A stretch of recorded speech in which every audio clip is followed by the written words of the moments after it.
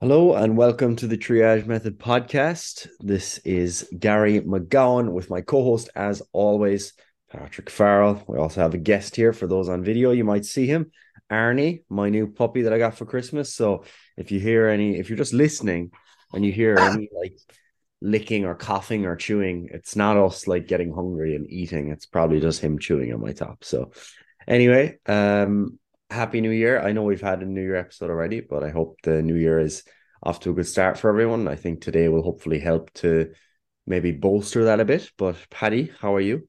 I'm absolutely splendid, Gary.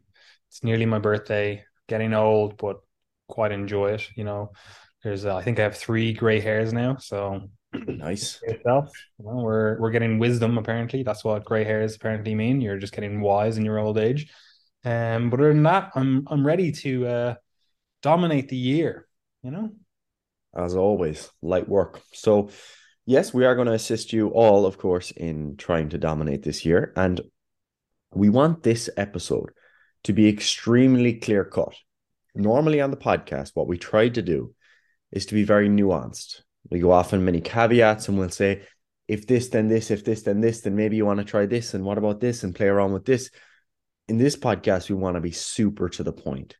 For those of you who are coming to try to get on the path, to try to get your life in order with your training, nutrition, and lifestyle, we want to give you the core things to just take care of. And once you have these things done, then you start questioning other things. Because I think that's one of the really, really difficult things. And I do empathize with people on this is that in the modern kind of information economy online, it's just so difficult to try to decipher what the right thing to do is. And you have so many options. It's like the equivalent of going into a sweet shop with 100 jars of sweets versus just one sweet of or one jar of mixed sweets that you'd probably be pretty happy with if that was your only option. Now you're left there being indecisive. Will I try this? Will I try this? How much money do I have? Blah, blah, blah. Exact same thing when it comes to fitness. All these different diet options, all these different debates among professionals as to what the best exercises are.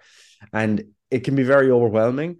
And even if it's not overwhelming for you, even if you enjoy jumping from one thing to the next, the problem is you don't make any real progress then. So we're very confident, to be honest, that if you follow the super basic recommendations in this episode and you do that for 2023, your health, your body composition, your performance, your general sense of well-being will all be in a better place next year. Yeah, like I'm classifying this as a noise reduction Mhm. episode, where you're getting exposed to all this fucking shit online, social media, oh, do this, blah, blah, blah. Because we see it in the questions we get, we see it in, the types of things that people ask us about in comments, in DMs, etc. Like a lot of people find themselves struggling to get on the path or stay on the path purely because they don't actually know what the foundational things are, the key things that they should be focusing on. And as a result, they're listening to all this noise when in reality, there's one or two things that, oh, this is what actually matters in relation to the diet, for example. There's one or two things that matter in relation to training. Let's get the foundational stuff done because that's probably giving you 80, 90% of the results. And the rest of the stuff, well, yeah, it does matter. We're not going to say, oh, it doesn't matter to refine these things and really focus on X, Y, Z. Like, yeah, it does matter, but it only matters once you have the foundational stuff done correctly. Like we've said it before, you can go on like a weight loss diet, for example, and you can be eating healthy. You can be eating incredibly healthy. What everyone classified, look at your diet, the foods that you're choosing, everyone go, yeah, they're healthy foods, but you're trying to lose weight, right?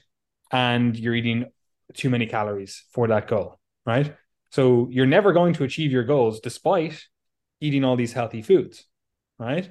So the reason for that is because you're not looking after your calories. So when we're talking about fat loss, for example, the calorie the calorie portion or the calorie allocation of the diet is one of those foundational things that has to be looked after before you look after other things, right? So we have to get our priorities straight. We have to get our understanding straight. And to do that, that's what the goal of this episode is. Now, we're really only going to focus on diet, training, sleep, stress management as those four things. We kind of call them the pillars, right? There are other pillars. They don't get as much airtime because there may be kind of like secondary pillars that we don't necessarily focus on in the type of work that we do, but that doesn't mean that they're not beneficial or actually part of stuff that you should be thinking about. For example, we could say, being a good member of your society, looking after your psychosocial health, that kind of stuff. Like that's a pillar, right? You have to get that stuff dialed in, but it's not really stuff that it's not really our place, I should say, to be commenting on that stuff. I'm not going to tell you what groups you should be joining. I'm not going to tell you what religious organizations, spiritual organizations, etc., that you should be joining, but it is still something that needs to be looked after. So we're going to focus on 4 pillars, but do be aware that there are more pillars, right? So with that in mind, Gary, where do we start? Is it the diet? I think that's probably for most people where they have the most amount of questions, the most amount of what the fuck? What should I be doing?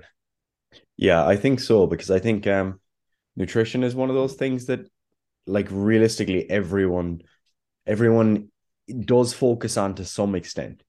Not everyone tries to go to the gym, but almost everyone tries to make some sort of change to their diet. Even if looking at them, you might look at a member of your family, they might have the most terrible diet when you look at them. There's still probably times in the year where they say to you, oh, I'm going to try tidy it up a bit now, and they make some changes, or they change the way they shop, or maybe they go to Weight Watchers. Everyone at some point in their life, almost everyone tries to make some sort of change to their nutrition. So this is something that's going to be universally important for pretty much everyone. And fundamentally, people have to look at themselves and say, what are the things that are of most importance for me to change right now in order to move forward towards my goals? So for a lot of people, that means losing a bit of weight, because if we look at the population in general, most people have more body fat than, one, they would like, more than they would like, and two, more than is optimal for health. So very often that's where people start. And fundamentally, the principle that you need to then follow is to establish a diet that has a calorie deficit, or puts you in a calorie deficit. And what that means is that you are burning more energy through your daily activities and through your basic resting metabolism existing than you take in. So that's just what we refer to as a calorie deficit. It's the universal principle in all diets, and it's how all fat loss diets work. So different diets will talk about different principles. They'll talk about hormones, or they'll talk about keeping you fuller for longer, these types of things. But all of them converge on one common mechanism, and that is that they lead you to eating less than you burn. Okay, so if you eat less than you burn, that means you use your stored body fat for fuel, and therefore you begin to lose body fat over time. So whether this is a high carbohydrate, low carbohydrate, ketogenic, vegetarian diet, it doesn't actually matter. And that's been, pretty well studied. We know that some people have different preferences in terms of the diet they'd like to follow, and they have other reasons for following a diet. But for fat loss itself, it really just comes down to trying to get your calories in order. Now, that doesn't just mean that calories are the only thing that matters. There are other things that matter too. But if you start roughly with trying to get your calories in order, you'll be doing well. And to do that, what you need to do is to find your maintenance calories. So this is the level of calorie intake that would lead you to maintaining your body weight over time, meaning that on average, you're consuming the same amount of calories that you're expending each day. So you can find this in a very easy way, and we call it the average and adjust method. And this is what we use with the vast majority of our clients. There are calculators you can use to calculate your caloric requirements. You can do that in the on the NIH Body Weight Planner website if you'd like. We can link that below. But all you really need to do is do this average and adjust method. And what that means is that for about 2 weeks, let's say 2 weeks is probably the minimum amount of time that's effective. For about 2 weeks, track your calories. So track everything you eat in the way that you normally do. Maybe you'll make a few changes, but track your calories for 2 weeks. Log it all into MyFitnessPal. Then what you do is you look at the average calories that you consume throughout that period. Then what you do is you look at how your weight trended during that time. So ideally, you're weighing yourself each day in the same conditions. So you weigh yourself each morning, in your underwear after you've gone to the bathroom, ideally. This maintains similar conditions. And then what we look at is, where did your weight go during that time? If your weight dropped during that time, that means that the level of calories that you consumed on average is likely to be in a deficit. And if you'd like to lose fat, you can continue on that trajectory. If your weight maintained, you're likely to be around maintenance. If your weight increased, you're likely to be in a surplus, which would mean that if you're aiming at fat loss, you would reduce from there. Same if you're at maintenance, you would reduce your calories from there. So that's where we start. We try to figure out where our calories are at. And from there, we move in the direction of your goal. If you're trying to build muscle and you want to gain some weight, of course, you'd increase your calories. And generally, in both directions, we'd probably start with an increase or decrease of probably 200 to 300 calories as a small change to get you moving in the right direction. Depending on your level of experience, the extent of that deficit or surplus will vary, but a small drop of 10 or 200 to 300 calories initially is going to put you in a good place to at least begin losing some body fat. So that's where we start with calories. Yeah, 100%. I don't have anything to add to that. Yeah, that's fine. Just checking. So protein is the next point, thing. let me just say, key point. Literally, we just need to find where our maintenance is at. If you want to lose weight, you need to eat a little bit less than that, or you can exercise a bit more. We should also emphasize that you can burn more calories. You find your maintenance. If you want to lose weight, you eat a little bit less. If you want to gain weight, you eat a little bit more. If you want to maintain your weight and just really work on the quality of your diet, eat at maintenance, eat in and around maintenance. It's good to go, right?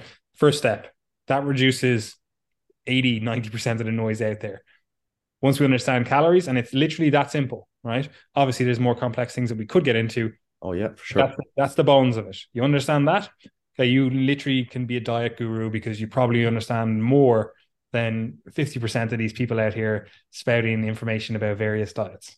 100%. And next up is protein. And protein is a very important one because it supports your muscle building goals. It also does help your fat loss in the sense that it helps you keep a bit fuller.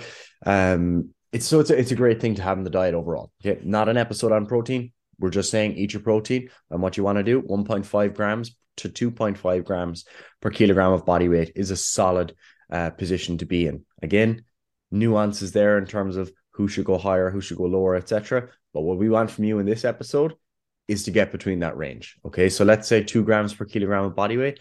What does that mean for me at 80 kilos body weight? 160 grams of protein per day.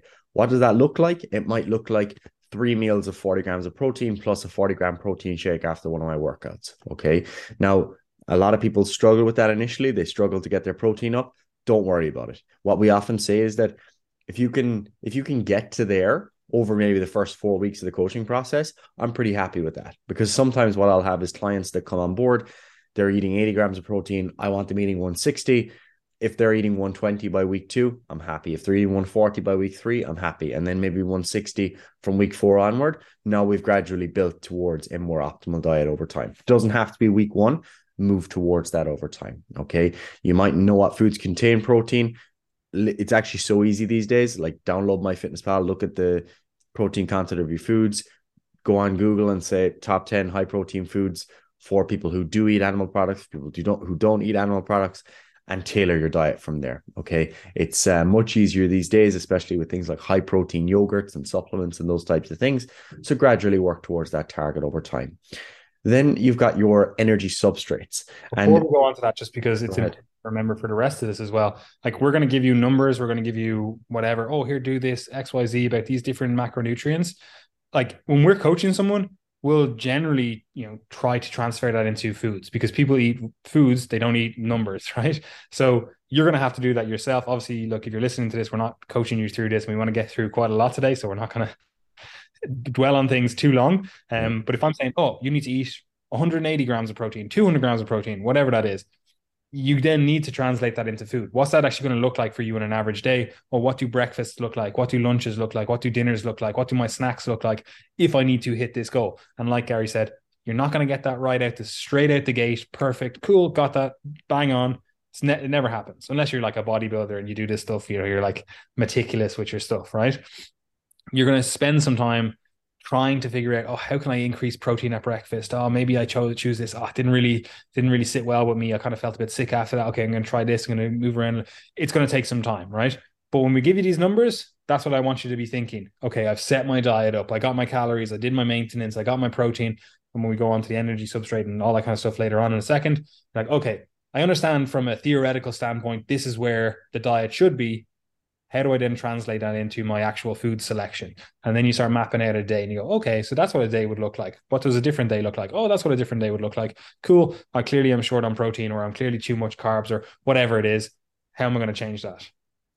Yeah, and a solid kind of starting point for this would be using a website like eatthismuch.com. Like I think that's the URL.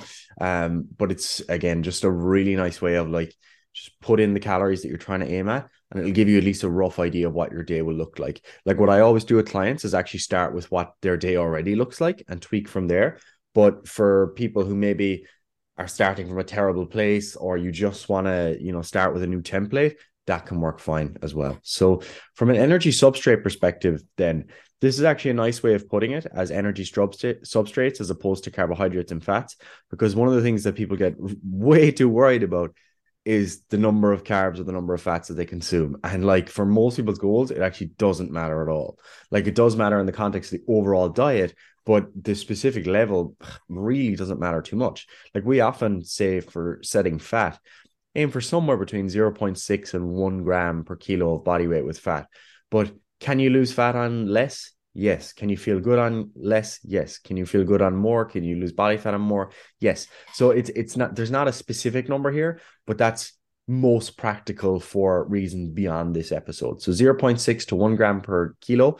And then what you would do is you'd calculate your carbohydrates based on the calories that are left over. So if you're on to 2,500 calories, let's say, and you have 2 grams of protein per kilogram of body weight, 160 grams of protein, then you multiply that by 4. Then you take your fat number, you multiply that by 9 because it has 9 calories per gram. So let's say you went with 1 gram per kilo and you were the 80 kilo person. Now you've got 80 grams of fat. And then what you do is you basically take the calories you've left over and allocate that to carbohydrates. Okay. So that works regardless of what weight you are. It just depends on what protein and fat target you've set. Now, to be honest with you, for a lot of clients, I'll say your calorie target is something I want you to focus on. Your protein target is something I want you to focus on. If your fat and carbohydrate varies each day, I don't mind. It's really not much of a big deal, provided you're not deviating to the extremes, where if you have a super high fat intake, it's going to be difficult to get your carbohydrates in, which might compromise performance and stop you from getting your fiber in. All right. And on that note, fiber is another really important component here, where it probably takes care of itself if you're focusing on good quality food choices, but it is something I would track for at least a period of time. And what we would aim for is 10 to 15 grams of fiber per 1,000 calories. So if you were eating a 3,000 calorie diet and you're aiming for the lower end just to start getting fiber up a little bit, you'd be aiming for 30 grams of fiber per day. Okay. So just one note on that is that when you are tracking it, sometimes fiber values mightn't be included on foods that you're listing in MyFitnessPal. So just pay attention to that when you're tracking it. But in general, if you're making good quality, complex carbohydrate sources or carbohydrate choices with whole grains, you're eating your fruits and vegetables, maybe you've got some beans and legumes in there, your fiber intake should be in a relatively good place. And then the final kind of nuance on the nutrient side of things is just aiming for a lower intake of saturated fat, ideally less than 10% of calories per day, and aiming for 2 to 5 grams of omega-3 fatty acids. So in practice, what that actually means is choosing kind of conventional healthier fats, if you will. So if you look up a list of healthy fats, you'll get some generic list, and it's actually fine. Eat avocados, eat nuts, eat olive oil, etc. And try not to be lathering butter on everything and eating loads and loads of fatty meats. Okay, that's the kind of key point there. Eat leaner meats generally. Some fatty meat is fine. We want to get some oily fish in the diet. That's going to give you your omega-3 intake, and typically has a slightly healthier fat profile. So they're the kind of basic dietary principles that you want to follow. Again, are there more nuances there? Absolutely, but not in this episode.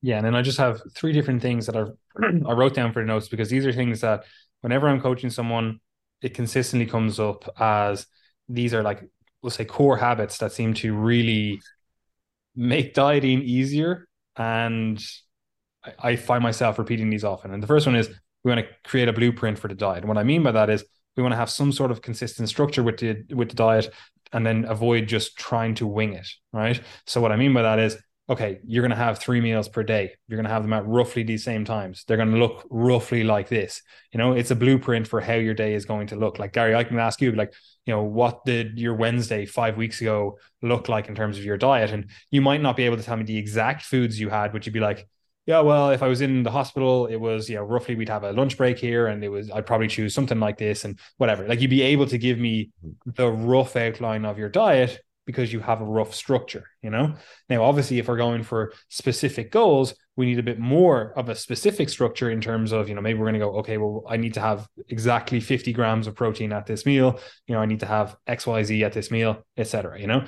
Like, you can be more specific with it. But even if you don't want that level of granularity, we still need a rough outline. Like, for me, I know, I'm like, okay, during the day, I train twice per day. In the morning, I go to the gym. Then I have all my 9 hours of work to do during the day, do my work, and I'm eating 3 meals in that time frame. Then I go to jujitsu, and then I know I come home and I'm like, we have a dinner together, whatever, in the house. But I'm like, okay, those 3 meals that I have before jujitsu, I'm like, I know roughly what they're going to look like. I prepare them ahead of time, right? The meal at the end of the day, I'm like, there's a lot more variability there. I might be like, oh, we're going to have pasta, we're going to have XYZ, but I know roughly what the plate should look like to allow me to eat whatever it is, 600 calories, 700 calories, whatever it is that I need to eat.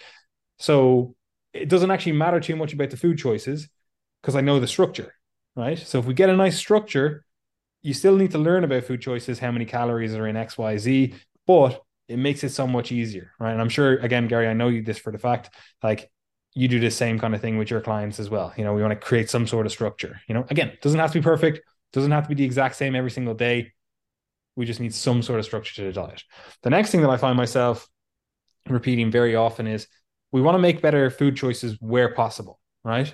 Because people very often get caught up on, like, I couldn't get this perfect whatever food choice, so I fucked it. I just threw away the whole diet. I didn't start out. I'll start again on Monday, right? And that's not what we want. You want to make good food choices where possible. Look, if you had an extra chocolate bar here or whatever, who cares? Literally, just get straight back on track the next opportunity, right? A lot of people find success in doing something like halving their day, right? Where rather than thinking of a day in terms of 24 hours, they think of it in terms of 12 hours. Some people even go as far as to think of it in terms of 6 hours. So they're like, oh, I fucked it on the first quote unquote day, the first half of the day, but the next day, quote unquote day, back on track, So that can work. But either way, all we're trying to do is choose better food where possible. And what I mean by that is both in terms of the food selection, in terms of, is it a healthier food for you, better food choice for you, and then also the calorie and macronutrient profile of that meal. Where possible, make a good choice. If you can't, no worries, move on, right? There's always a better choice, right? Like, if you go out for food and you're like, oh, I don't know the calorie contribution of the meal, that doesn't mean that you have to eat 5 meals and then get ice cream afterwards, because we all fall for that when we were like 16 or whatever, and you start getting into this stuff, you're like, oh, I didn't know it, so I just go fucking all out now, That's not what we want. That's not a healthful food practice. So avoid that, right? Don't worry about the transient fluctuations in both your body weight and then also in terms of your food choice, right? Both of those things, it really doesn't matter, right? Mm-hmm.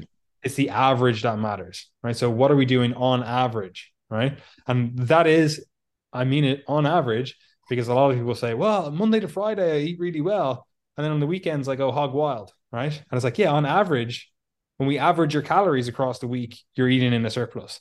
It's not just the days on average or the meal choices on average. You're like, oh, well, I had whatever, 15 of my 20 meals this week were perfect. It's like, yeah, but it's not like, obviously if we average it out, we go, okay, yeah, it feels like you're on track or on point the vast majority of the time. But when we average out the calories across here, it's not where we need to be, right? So again, what do we do on average is the most important thing. And again, an average is both individual food choices or individual days, but also then the average over time, right? Can I just add one thing there before we finish that up? And it's just it's important for, I know a lot of people find themselves in this position because, like, for example, let's say when we were living together in Dublin that time, me and you, we would both basically eat the same meal, slightly different quantities every single day at the exact same time. It was extremely rigid because our routine was extremely rigid. Like, we trained at the same time each day. We were doing the exact same amount of work each day, prepping meals at the same time each day. My life now, like I'm a final year medical student, is totally different. Like as I was saying before this, Paddy, I'm on like I was in where was I last semester? I was somewhere else in Cork. I was in Waterford. I was in Clonmel. I'm moving to Clonmel again next week. And when I'm in these different places of accommodation, I don't have my normal cooking utensils. I mightn't even have cooking facilities. I mightn't have a shop nearby. So what I end up doing is being a lot more flexible with my diet, but I still follow exactly as you said, like you were saying when you're having your dinner, you know roughly what the plate should look like. And I'm the exact same. If I have a lunch break on my placement and there's a Centra nearby, let's say, what I'll often do is say, okay, I want a protein source. I want like a fruit source or something like that. And then maybe some sort of carbohydrate source or a fat source, depending on the meal that I'm going for. So that might be like, right, have they got an Avonmore protein milk? Boom, that's my protein taken care of. Any like blueberries or raspberries on sale? Do they have fresh apples? Boom, that's my fruit taken care of. Some carbohydrates there, and maybe like a packet of almonds or something like that. So they're the types of things that I'll do. Is just like it's not a place because you're eating out, but it's the exact same principle. Have you got your protein? Have you got your carbohydrate or fat source? And have you got some sort of additional nutrition like a fruit or vegetable? And that takes care of me all the time when I'm on the road. 100%. And this is again to the final point. We want to create something that you can see yourself doing for the rest of your life. It's not just some crash diet, right? Mm-hmm. Like because you understand the principles, you can see yourself doing this for the rest of your life. You can change it to your situation. You can modify it based on what you have going on, right? That's what we want. We don't want to have this. You have to eat 6 meals a day, chicken, broccoli, rice. And if you deviate from that, you're going to get, I don't know, fucking body composition cancer, right? Like this is not, you're not going to do that when you're 80, 90, 100, right? We need to find something that you can see yourself doing longer term. And the only way we can do that is to educate you, get you to a point with the diet where you know what the key levers are to pull, and you can see yourself doing the type of diet that you're currently doing forever forward, right? So again, that takes time. I'm not going to say again, oh, you follow these calorie and macronutrient recommendations that we're giving and it's all perfect. See you later. You've got it dialed in, whatever. It's not going to happen. It's going to take time. You're going to settle into it. You're going to go, okay, I fucked up this time, or this doesn't work, or this works, or I don't have like a protocol for dealing with nights out. Okay, I need one. I need to create something, right? It's going to take time. This is a lot of what the coaching process is. When we coach someone, it is creating the long-term protocols, right? Because it's if it was as simple as going, here's your calories, here's your macros, go off and hit those, like I'd be out of business. Like there would be no nutritionists at all. Half our business would be gone, right? Because you could literally just plug all your data into a calculator, an online calculator. Here's your calories, here's your macros, boom, see you later. But it doesn't work like that. That doesn't happen in the real world. That's not how it works out, right? But anyway, Gary, I think that's all we want to say on the diet in terms of there's the bare bones, right? Whatever diet you're thinking this year, whatever fucking diet you're being marketed, does it adhere to these things? Or does the diet that you've set up for yourself adhere to these things? If it doesn't, then what are the reasons, the rationale for that, right? And if there are none, it's just like, just because. Like, that's not a scientific way of going about things. It's unlikely that that's going to lead to the best long-term results. Absolutely. No, training. Of course, we want you training. And again, we're kind of following a similar framework here in that you can go into an incredible amount of detail here. And we actually do. Like if you follow us on social media, you'll see we talk about all sorts of nuances about exercise mechanics and anatomy and that type of thing. But the first step for anyone is actually just to be active. Like, can you be an active person? And like that before we get to the actual weight training and cardio and that type of thing, one of the best things you can do is just make an effort to walk more each day.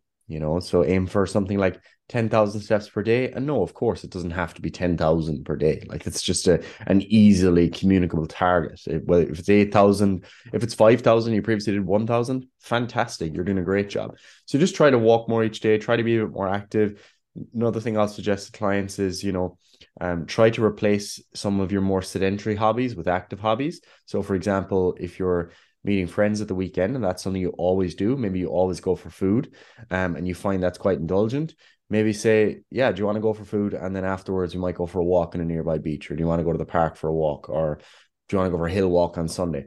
whatever, these types of things are often things that people want to do. But I think sometimes, especially guys can be like this a lot of the time. They're kind of scared to ask the boys, like, oh, do you want to go like hike up a mountain? If you normally go for pints, that's what you normally do. But most people are up for that. So, bring that into your life more, try to become a more active person generally. And then, of course, training itself is still important. So, from a training perspective, of course, we want you in the gym. We want you lifting weights. It's incredibly important. We've discussed those reasons many, many times before. And you want to be there, I think, somewhere between 2 and 4 times per week. I think that's the sweet spot for most people. I have plenty of clients that go 5 or 6 times, but there are people who have been in the gym for years and they're already well on that path. It's their main focus. For me, I'm in the gym probably 3 or 4 times a week at the moment. Other days I'm training jiu-jitsu. So if you can get there 3 or 4 days or 2 to 4 days, you're doing fantastic. Okay. And what you want to do in general, when you look at your workout structure across the week, is that, right, you're in the gym, let's say 3 days. Can you train each major muscle group in those days? That's a great start. So you're training your shoulders, you're training your chest, your back, you're training your glutes, your hamstrings, your quads. Just grossly, you're training all major muscle groups. That doesn't mean you need to have the exact same amount of sets for every muscle group, or that you need to have dedicated exercises for upper chest and lower chest and this type of thing. There are nuances down the line. For now, are you training all the major muscle groups, and are you getting there 3 days per week? If you've done that, if you could get each muscle group done twice per week, fantastic. That's another bonus that's there. And again, that's something that you can easily do with various types of workout structures. For example, let's say you're training Monday, Wednesday, and Friday. Monday is a full body day where you kind of do maybe one exercise for each major muscle group. And then you have an upper day on a Wednesday and a lower day on a Friday. That means that across the 3 days, each muscle group will get hit to some extent twice per week. And that's a really nice way of introducing your training, because you're not doing all of your training volume, all of your sets on one day. When you do it all on one day, you're much more sore and you've got less exposures across the week. So if you can get it done twice per week, that'll be fantastic. Generally, what you want to aim for then is somewhere between 8 and 12 reps per set as like a starting point. Like if you were just to say, give me a rep range that's going to be good for most people. Yeah, 8 to 12 is probably a good rep range. You can broaden that to maybe like 6 to 20 most of the time, but 8 to 12 is kind of like the one that features on general programs most often, and is what will give you success with building some general strength and building up some muscle mass as well. Then it's also probably the most practical, because higher really reps, practical. it's very hard to do them on certain exercises. Lower reps, again, hard to do them on certain exercises. 8 to 12, you can do that on most exercises and progress for a long, long time. Like if you're doing lateral raises, for example, 6 reps on lateral raises, probably going to stagnate quite quickly. Something like 12 reps, okay, yeah, you can get some nice progress with this. Absolutely.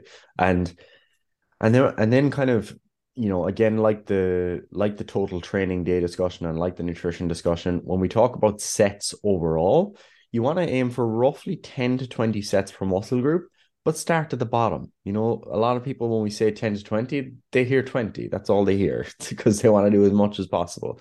But especially if you're training 3 days per week, like trying to get 20 sets per muscle group isn't really practical. And if you're listening to this podcast and you're taking on these basic recommendations, you don't need 20 sets per muscle per week. I don't do that at the moment. I haven't done that for a long time because I haven't been focusing on like maximizing my muscle mass as my number one goal.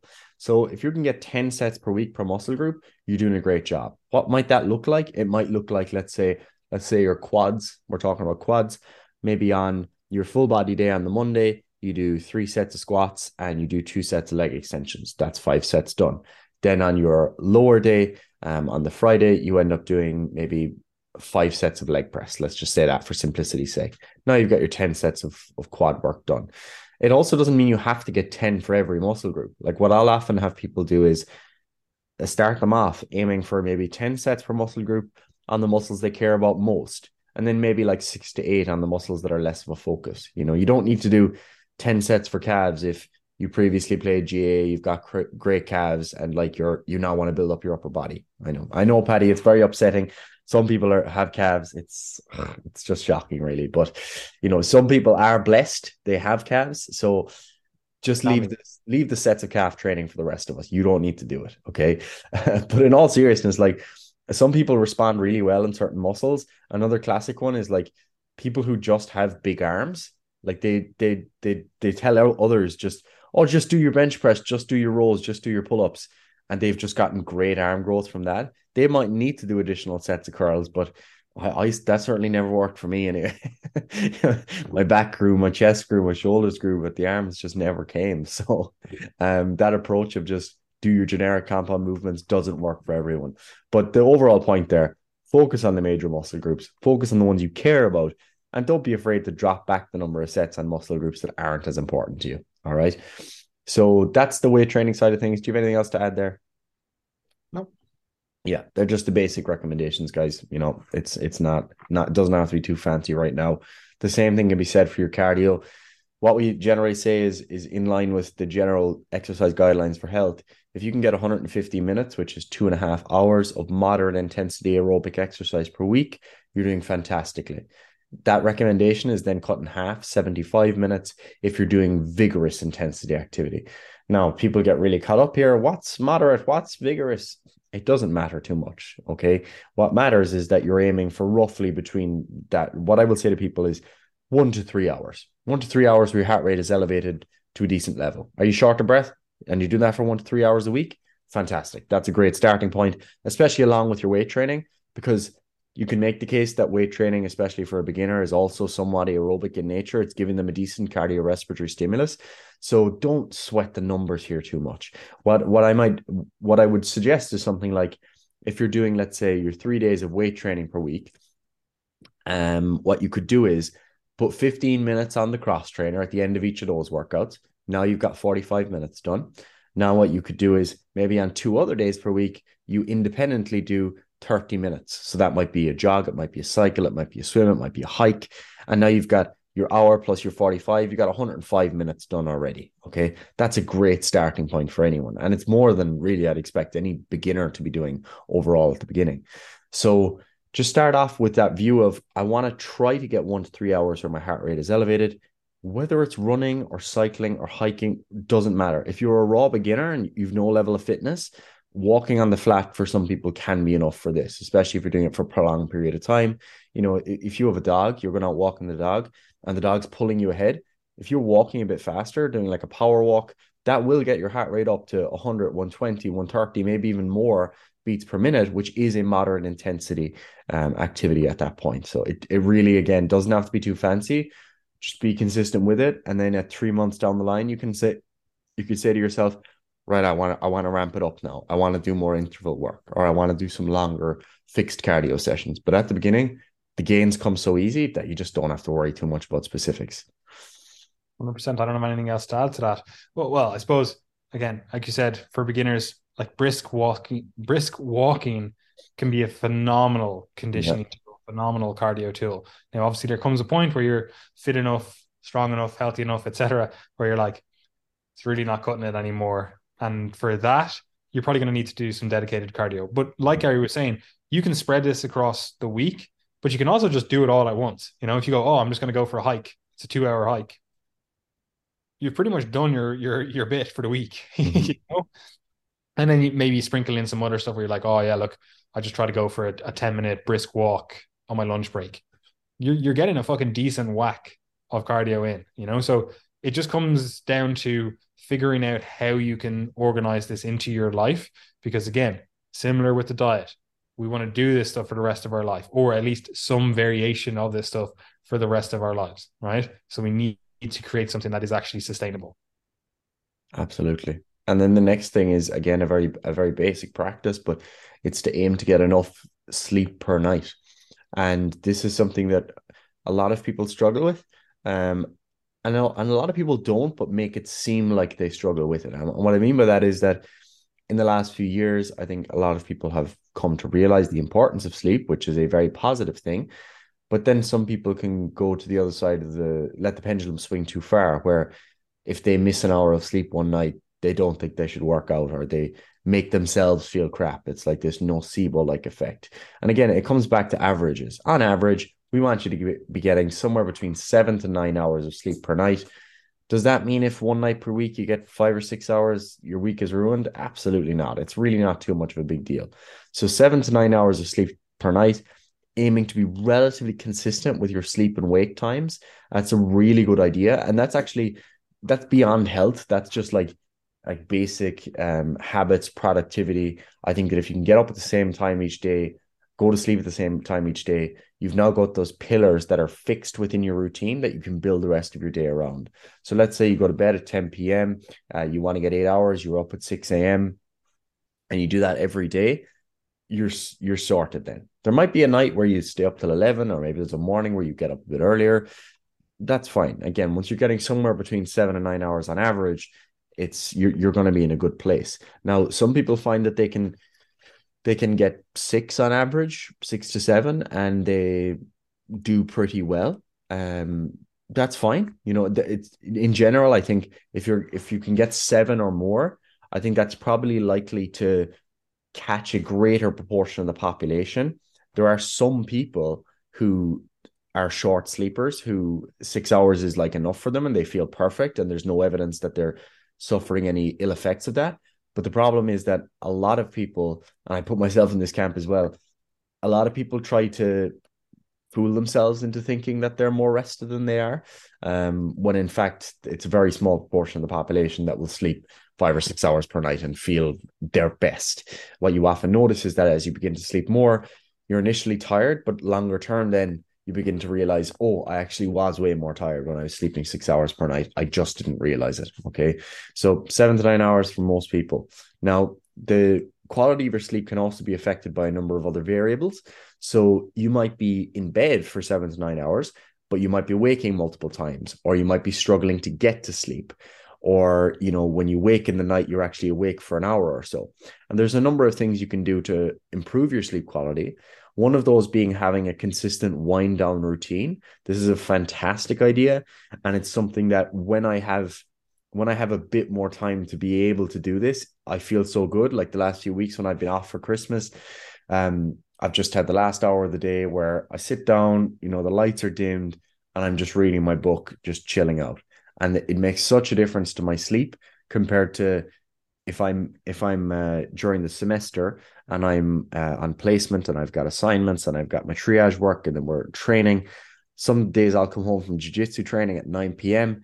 and I'm trying to go into bed then and I'm still half wired. It's a totally different experience to having that wind down routine. So if you can have some sort of wind down routine, that will improve your sleep quality. There are other things that will also improve your sleep quality, such as reducing your body temperature. Now, that might sound a little counterintuitive for some people because you think, God, I don't want to be cold in bed. But if you're really warm in bed, it actually compromises your sleep quality. So this is a simple fix, really, is that, if you're in Ireland and you're sleeping with the heavy quilt or the heavy duvet and the heating's on and you're sweating throughout the night, maybe sleep with a lighter duvet, maybe remove a layer of pajamas, etc. So you want the room to be relatively cool but comfortable. This doesn't mean you want to be shivering. You should still be comfortable. All right. And then you want to reduce blue light exposure. This is something that is incredibly important for people in our field because we work on our computers all the time. And I'm staring at this computer sometimes from God, the crack of dawn until nighttime, right until I'm going to bed. So I have an app, and I know you have the same, Paddy. A lot of people have the same. They use an app called Flux, F.Lux, and this just changes the composition of your screen so that there's a little bit less blue light emitted later in the day. You can also just avoid them altogether, which is the ideal. The same thing goes then for television, phones, screens of any sort. And that's why I say that my wind down routine features reading a physical book and dimming the lights, because that's reducing that blue light exposure. You can also use blue light blocking glasses to assist with this. And that would really be for the person who is, they know they're going to be exposing themselves to screens and they want to minimize that exposure to the greatest extent. There's a variation in quality of those glasses. So just do your due diligence in buying a good product there. The other thing that's really helpful, and it doesn't seem directly, go ahead. Blue light, it's mainly in the evening time that we want to do this, because a lot of Yes, people, you see them with like blue light blocking glasses and they put them on straight across 7 a.m. They're putting them on. It's like, Totally stupid. That's not helpful. What's helpful is minimizing your blue light exposure. We'll say after sundown, Yeah, when you want to have that natural kind of wind down. Now, this is one of the reasons I actually don't like that app Flux. Like in Ireland and fucking England, it's dark at like 3 o'clock. yeah. And that Flux starts kicking in, then going like, all right, we're gonna start dimming the lights then. When really what you want to do in the 3 to 2 hours before sleep. That's really when you want to start doing it. Like you keep minimizing your blue light exposure.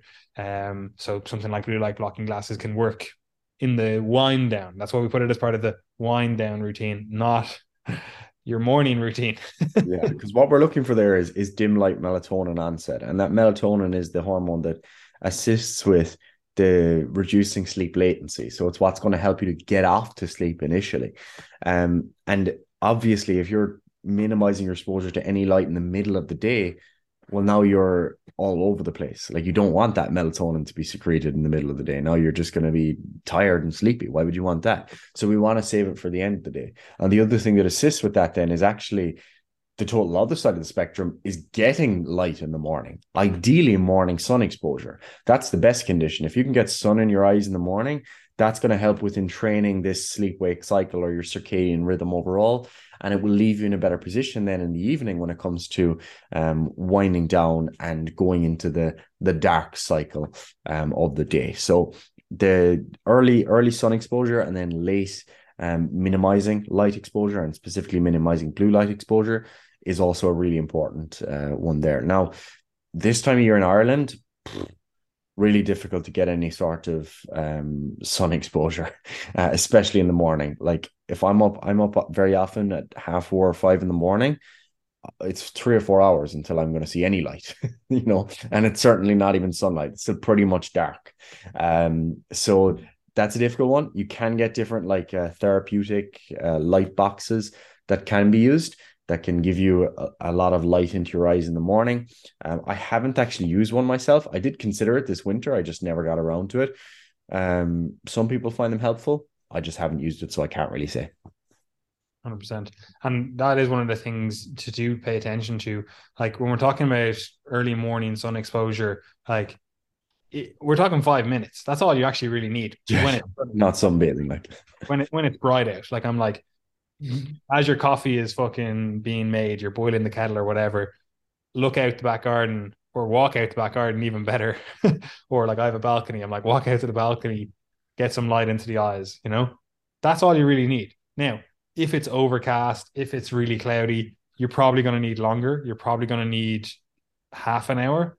But this is where stuff like, oh, you're on your commute to work, maybe, I don't know, keep the window open so you're getting some light in through that way, Now, again, I know in Ireland and England, piss and rain, you probably don't want your window open. But these are just things to consider. And again, it's not that you have to do all of these things absolutely dialed in. This would just be pretty ideal if you could get it done, And then Gary, are there anything that we should avoid throughout the day if we're trying to get good, wholesome sleep? Yeah, ideally you want to avoid alcohol. And this is one that people often don't realize because they might have a couple of drinks to wind down in the evening, but it does compromise your sleep quality. And everyone knows this anecdotally that, if you've gone out for a few pints, you might be in bed for 8, 9 hours, but you wake up and you're still wrecked. It doesn't feel like you've slept. And that's because the sleep quality is much, much poorer. And you can observe this very clearly with the omnipresence of activity watches these days. Everyone is tracking their heart rate all the time.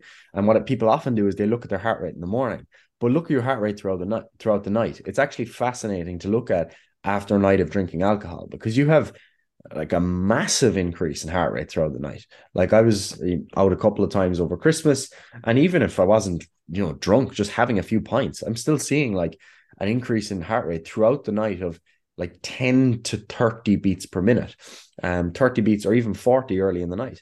Like that's a lot. Like that's a 50 to like 75% increase in my resting heart rate.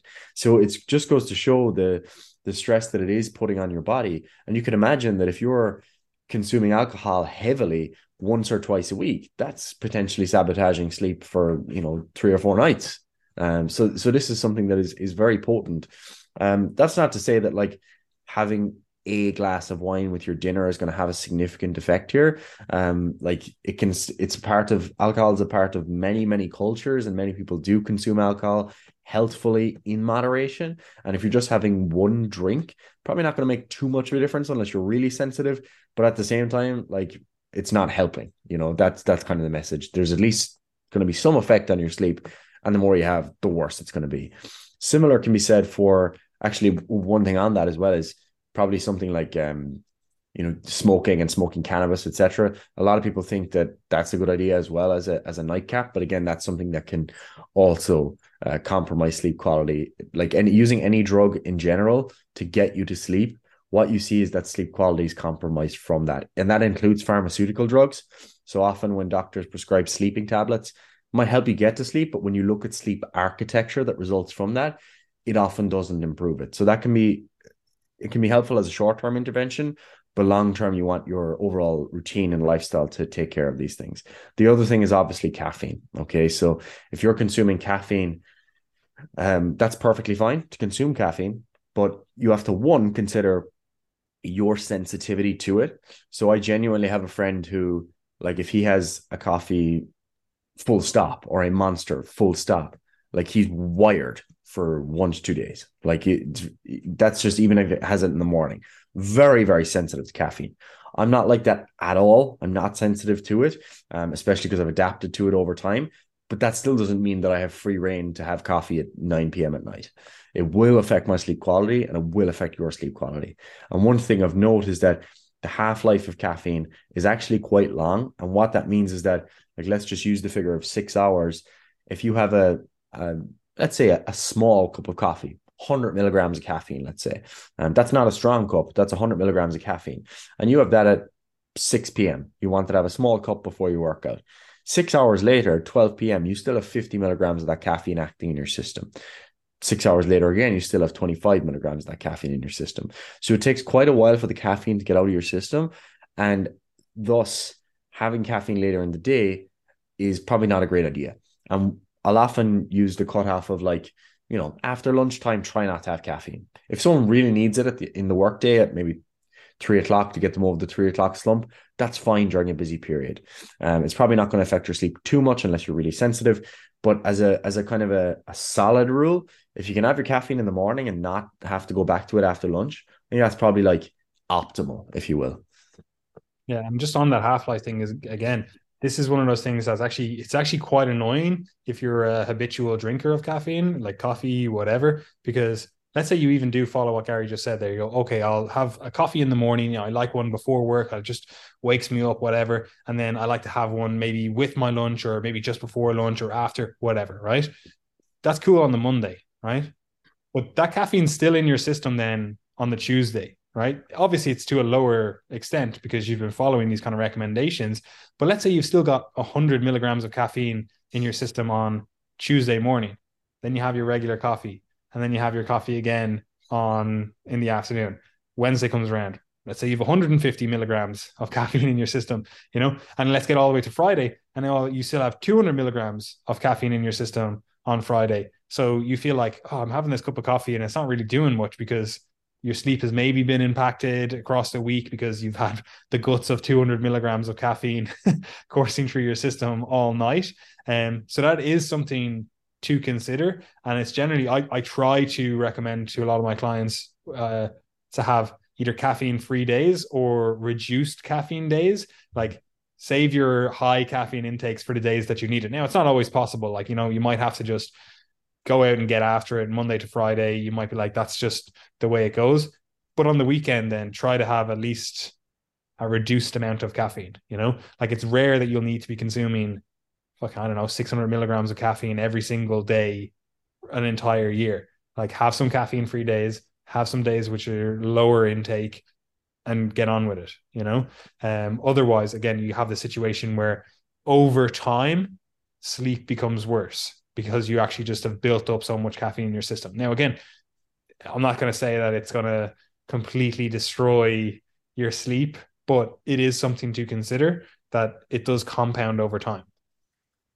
Yeah, absolutely. And like, I'm a devil for this in that I'm always using I'm always consuming caffeine really, and like I use quite a lot of it at times. And what I notice is that when I do come out of a period where I've been drinking a lot more coffee, like towards the end of last semester, then it went into the Christmas holidays.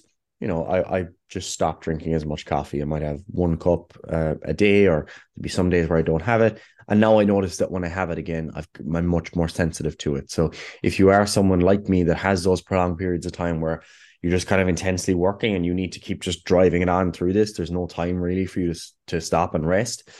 Do try when you can to have those periods of time where you pull back a bit, because you do really benefit from it a lot more. And I know everyone knows that in theory, but few people actually put it into practice. So do give it a shot if you can. 100%. And then, right, I think that's sleep. Again, do all those things with the sleep if you want to have good sleep, which everyone should want. The final one then, Gary, is stress management. How do we deal with this? No idea. No idea. I don't know. I'm not able to do it. No, in all seriousness, it is actually really important to try to manage your stress. And sometimes I think, and the reason I kind of say that jokingly is sometimes people think that stress management equals stress avoidance, and or just like getting rid of any feeling of stress, which isn't realistic, especially for people who are kind of our temperament, let's say. Like, it's just, you want those stressors in your life. That's how you move forward in life. You need stress, okay? And even if you don't want stress, there will inevitably be stressors related to family, career, whatever it happens to be. So you have to try to first and foremost organize your life, okay? And this is where stress management starts, and it's what people don't really like when talking about stress management, because what I find is that a lot of the conversation is related to like self-care practices. If you just journal and meditate and this type of thing, which has its place, that will just take care of it. But if your life is totally chaotic, disorganized, you have no schedule that you follow, you don't know when you're doing things, you're training and eating at different times each day, you're getting up and going to sleep at different times each day, you're not hitting your deadlines, etc., like, that's going to leave you in a place where you're just far more stressed than you need to be. So firstly, organize your life, okay? That involves scheduling, of course, and having clarity on what your week might look like, what your days look like, etc. But it also involves being very clear on the kind of macro level of what you're aiming at. So if you're aiming at trying to, let's say, graduate with a first class honors degree, right? Let's say you're in college and that's what you're focused on at the moment. That means you have to say no to other things. So that might mean saying no to the trips out with your friends at the weekend for an exam, or it might be saying no to nights out, or it might be saying no to things that might be conventionally productive. So maybe there's an event that you've been invited to speak at, or maybe you've had an opportunity to speak on a podcast, or you've had an opportunity to work out with someone that you admire, whatever it happens to be. If you've got these different things that are cropping up, you have to actually be able to say no. Because being able to say no is actually one of the best things you can do for organizing your life and making sure that you have clarity with what you're aiming at. So if you can do that first and foremost, that's going to enable you to manage stress, because you're living quite deliberately and you know that your days have been set up by you. And that sense of autonomy is actually quite empowering, and it makes it a less stressful experience. That's my personal experience, that with studying medicine and with my work at Triage as well, it's actually a lot less stressful than the same units of work might be for someone else, because I've brought this all voluntarily on myself. So it's not like, my parents pressured me into doing medicine, or it's not like I'm working for a boss that I don't like and he's making me do all this crap work that I don't want to do. So if that was the case, the stress would be phenomenologically very different. The experience of work would be very different. So get organized, try to have clarity on what you're doing, and try to, take control, take responsibility, and have that sense of autonomy. From there, then you can have. Go ahead. Organizational stress is actually, well, I've read a few different studies on it. We have a whole series of it, or talking about stress and stress management in our nutrition course, because obviously, look, it's part of all this stuff. And a lot of the studies would point that organizational stress is actually one of the major stressors in people's lives. And there's two parts to that. First of all, it's your own internal, like, we'll say, organizational capabilities, etc.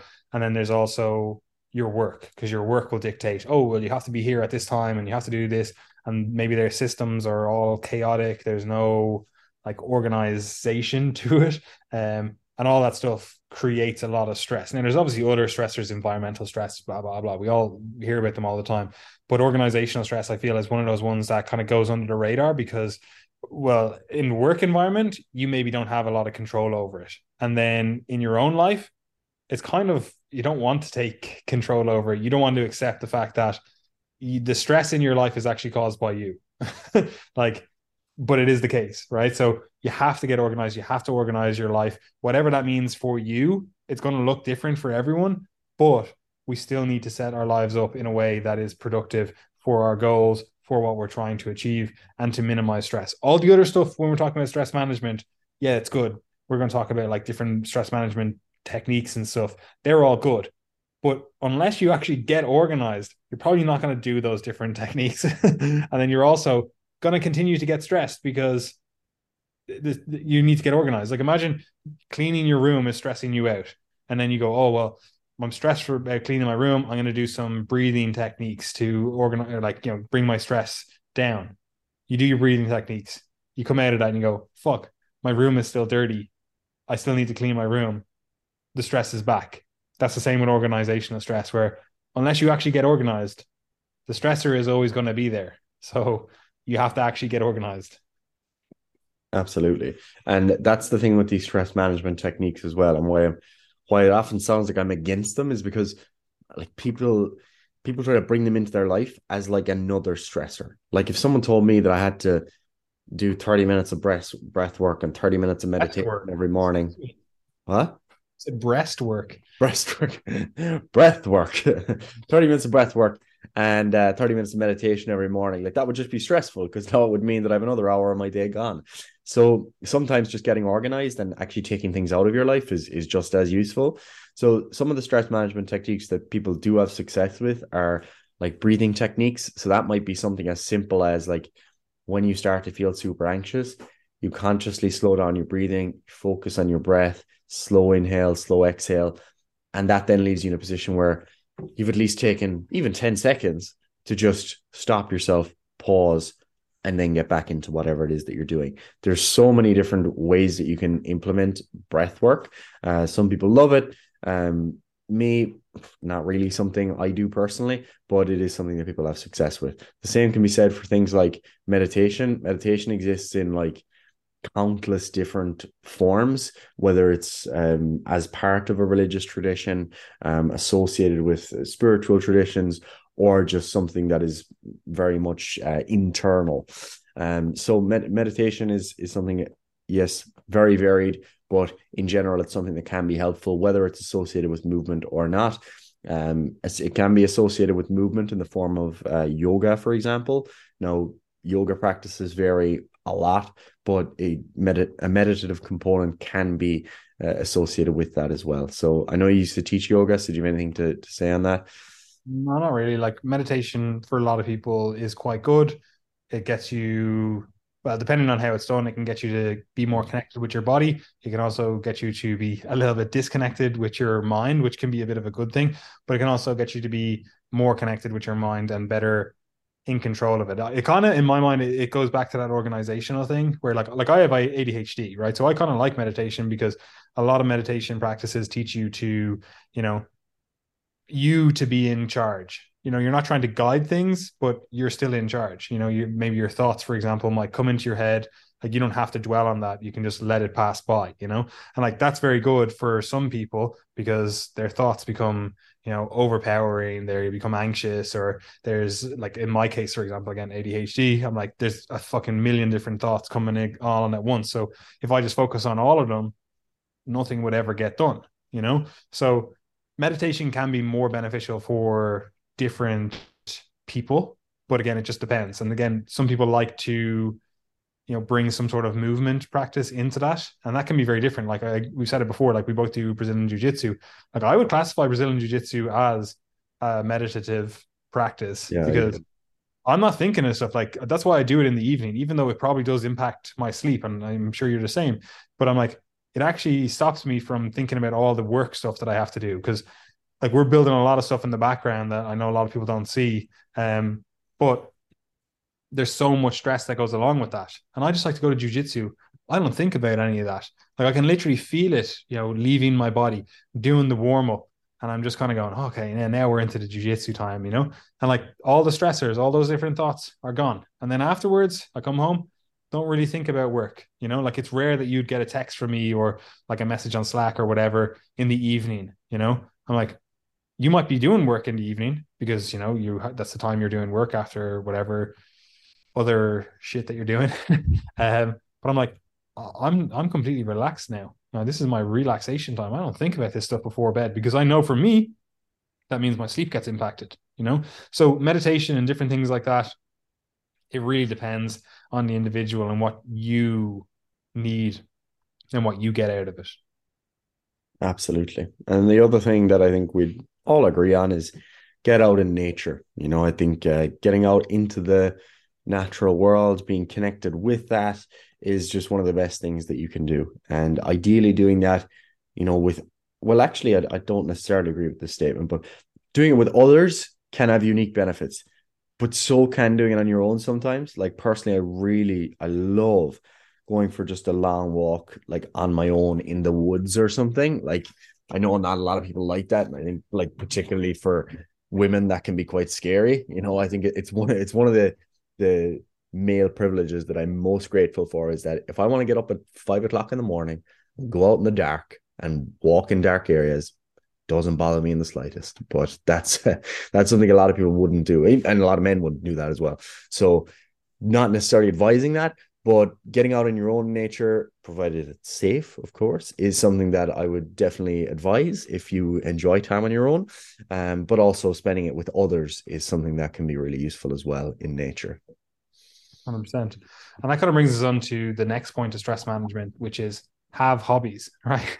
Like it seems pretty straightforward, but having hobbies is like the goal of hobbies is to help you better manage your stress. The goal of hobbies is to relax you, is to make you enjoy life. The amount of people, and Gary, you're getting to the age now where, you'll start seeing all your friends. What age are you now? 28 or something like that? 27. Seven, you're going to start seeing all your friends, if they've not already done it, they just give up on all their hobbies. Like they just Yeah. stop, usually happens around 25 to 28. People, you're like, oh yeah, I go to this club 3 nights a week, or I do this thing, or I do XYZ during the week. They just stop doing them. And they end up having absolutely no hobbies, no distractions, no other things that are going on in their life. And it's one of those things that you don't know how valuable it is until you stop doing it. And I'm not saying, you have to get out of the house or anything. You can have an internal hobby or an introverted hobby. Like you could I don't know, crocheting or something. Like I like playing chess. I play chess, even though it's a 2-person game. Like I play it on my phone. It's like, that's a hobby that, I can do at home. I don't need to go out for that, but it's a great stress management tool. I'm like, oh, I'm nice and relaxed. Although it does actually stress me out. But you know what I mean? It's like, this is something that is taking me away from all the other stressors in my life. And so many people just don't engage in their hobbies. Like you can play a musical instrument, maybe you like drawing or painting or whatever it is, reconnect with those different things. And you will start to notice that stress is less of a thing in your life. Absolutely. And everything else that we touched on previously in this episode also contributes to stress or stress management. So, for example, sleeping better, exercising more, reducing caffeine and reducing alcohol, all of those things will also help to manage your stress as well. And along with those final points of caffeine and alcohol, like substances in general are something that people try to reach for a lot of the time when it comes to managing their stress. And sometimes that can be counterproductive, particularly in the case of alcohol and some other recreational drugs, where if you're using these to manage your stress, you haven't really managed your stress because you haven't dealt with the issue at all. And sometimes these substances can make you less prepared to actually deal with the issues that were causing the stress in the first place. So I would encourage you to just be careful of that.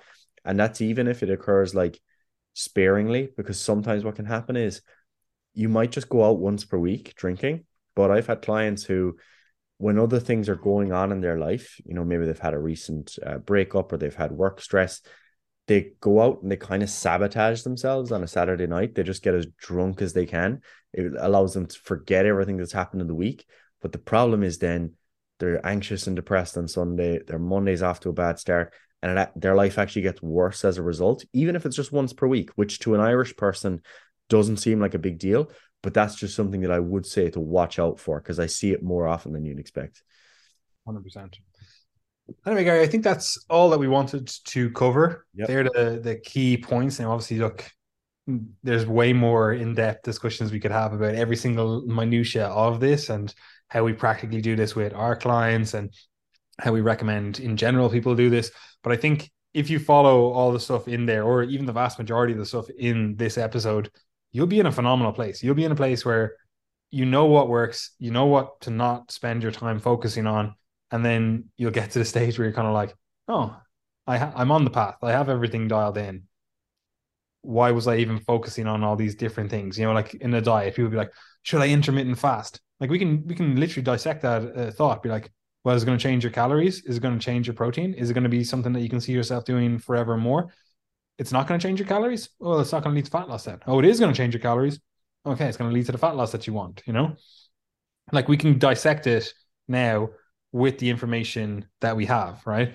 And that was kind of the goal of the episode.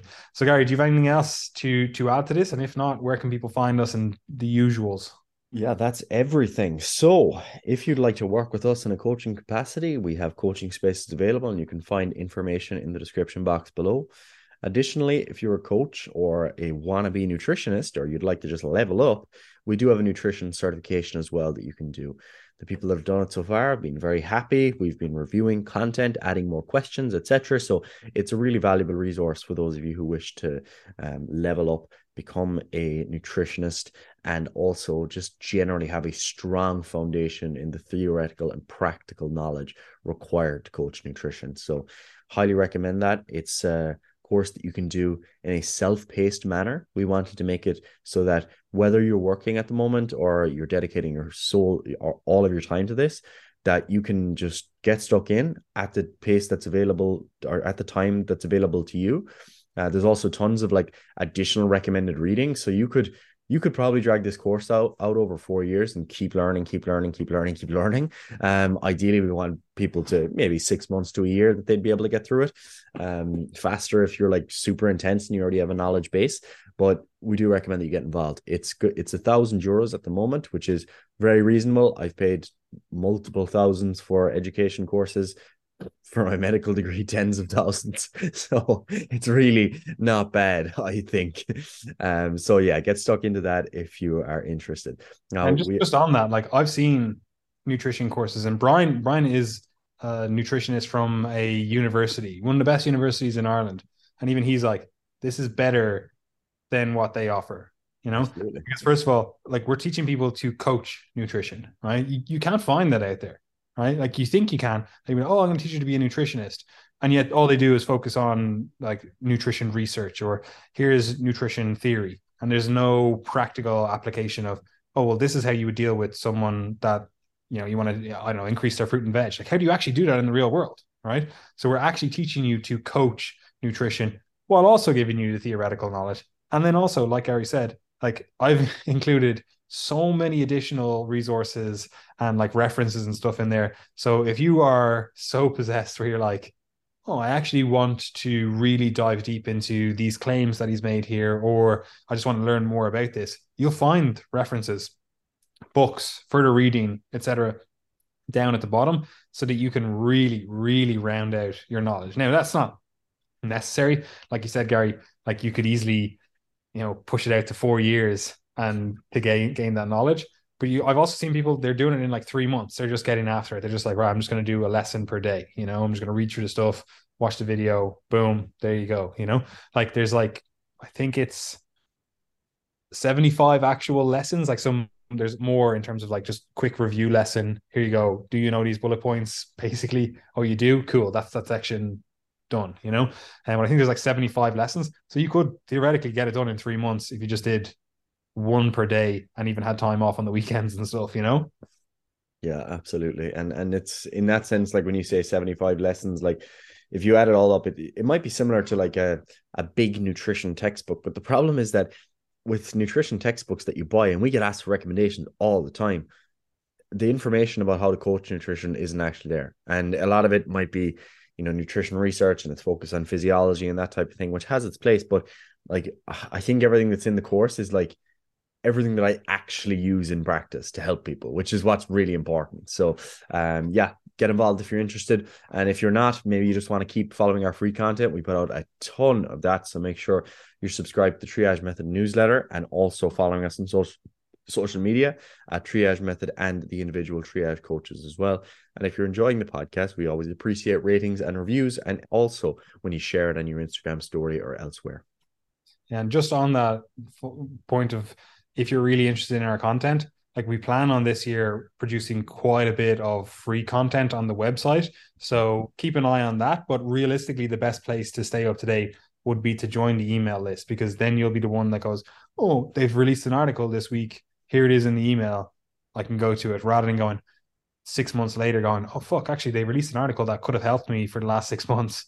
And I now have to go and read it, So to stay up to date, the email list is actually the best place to do that.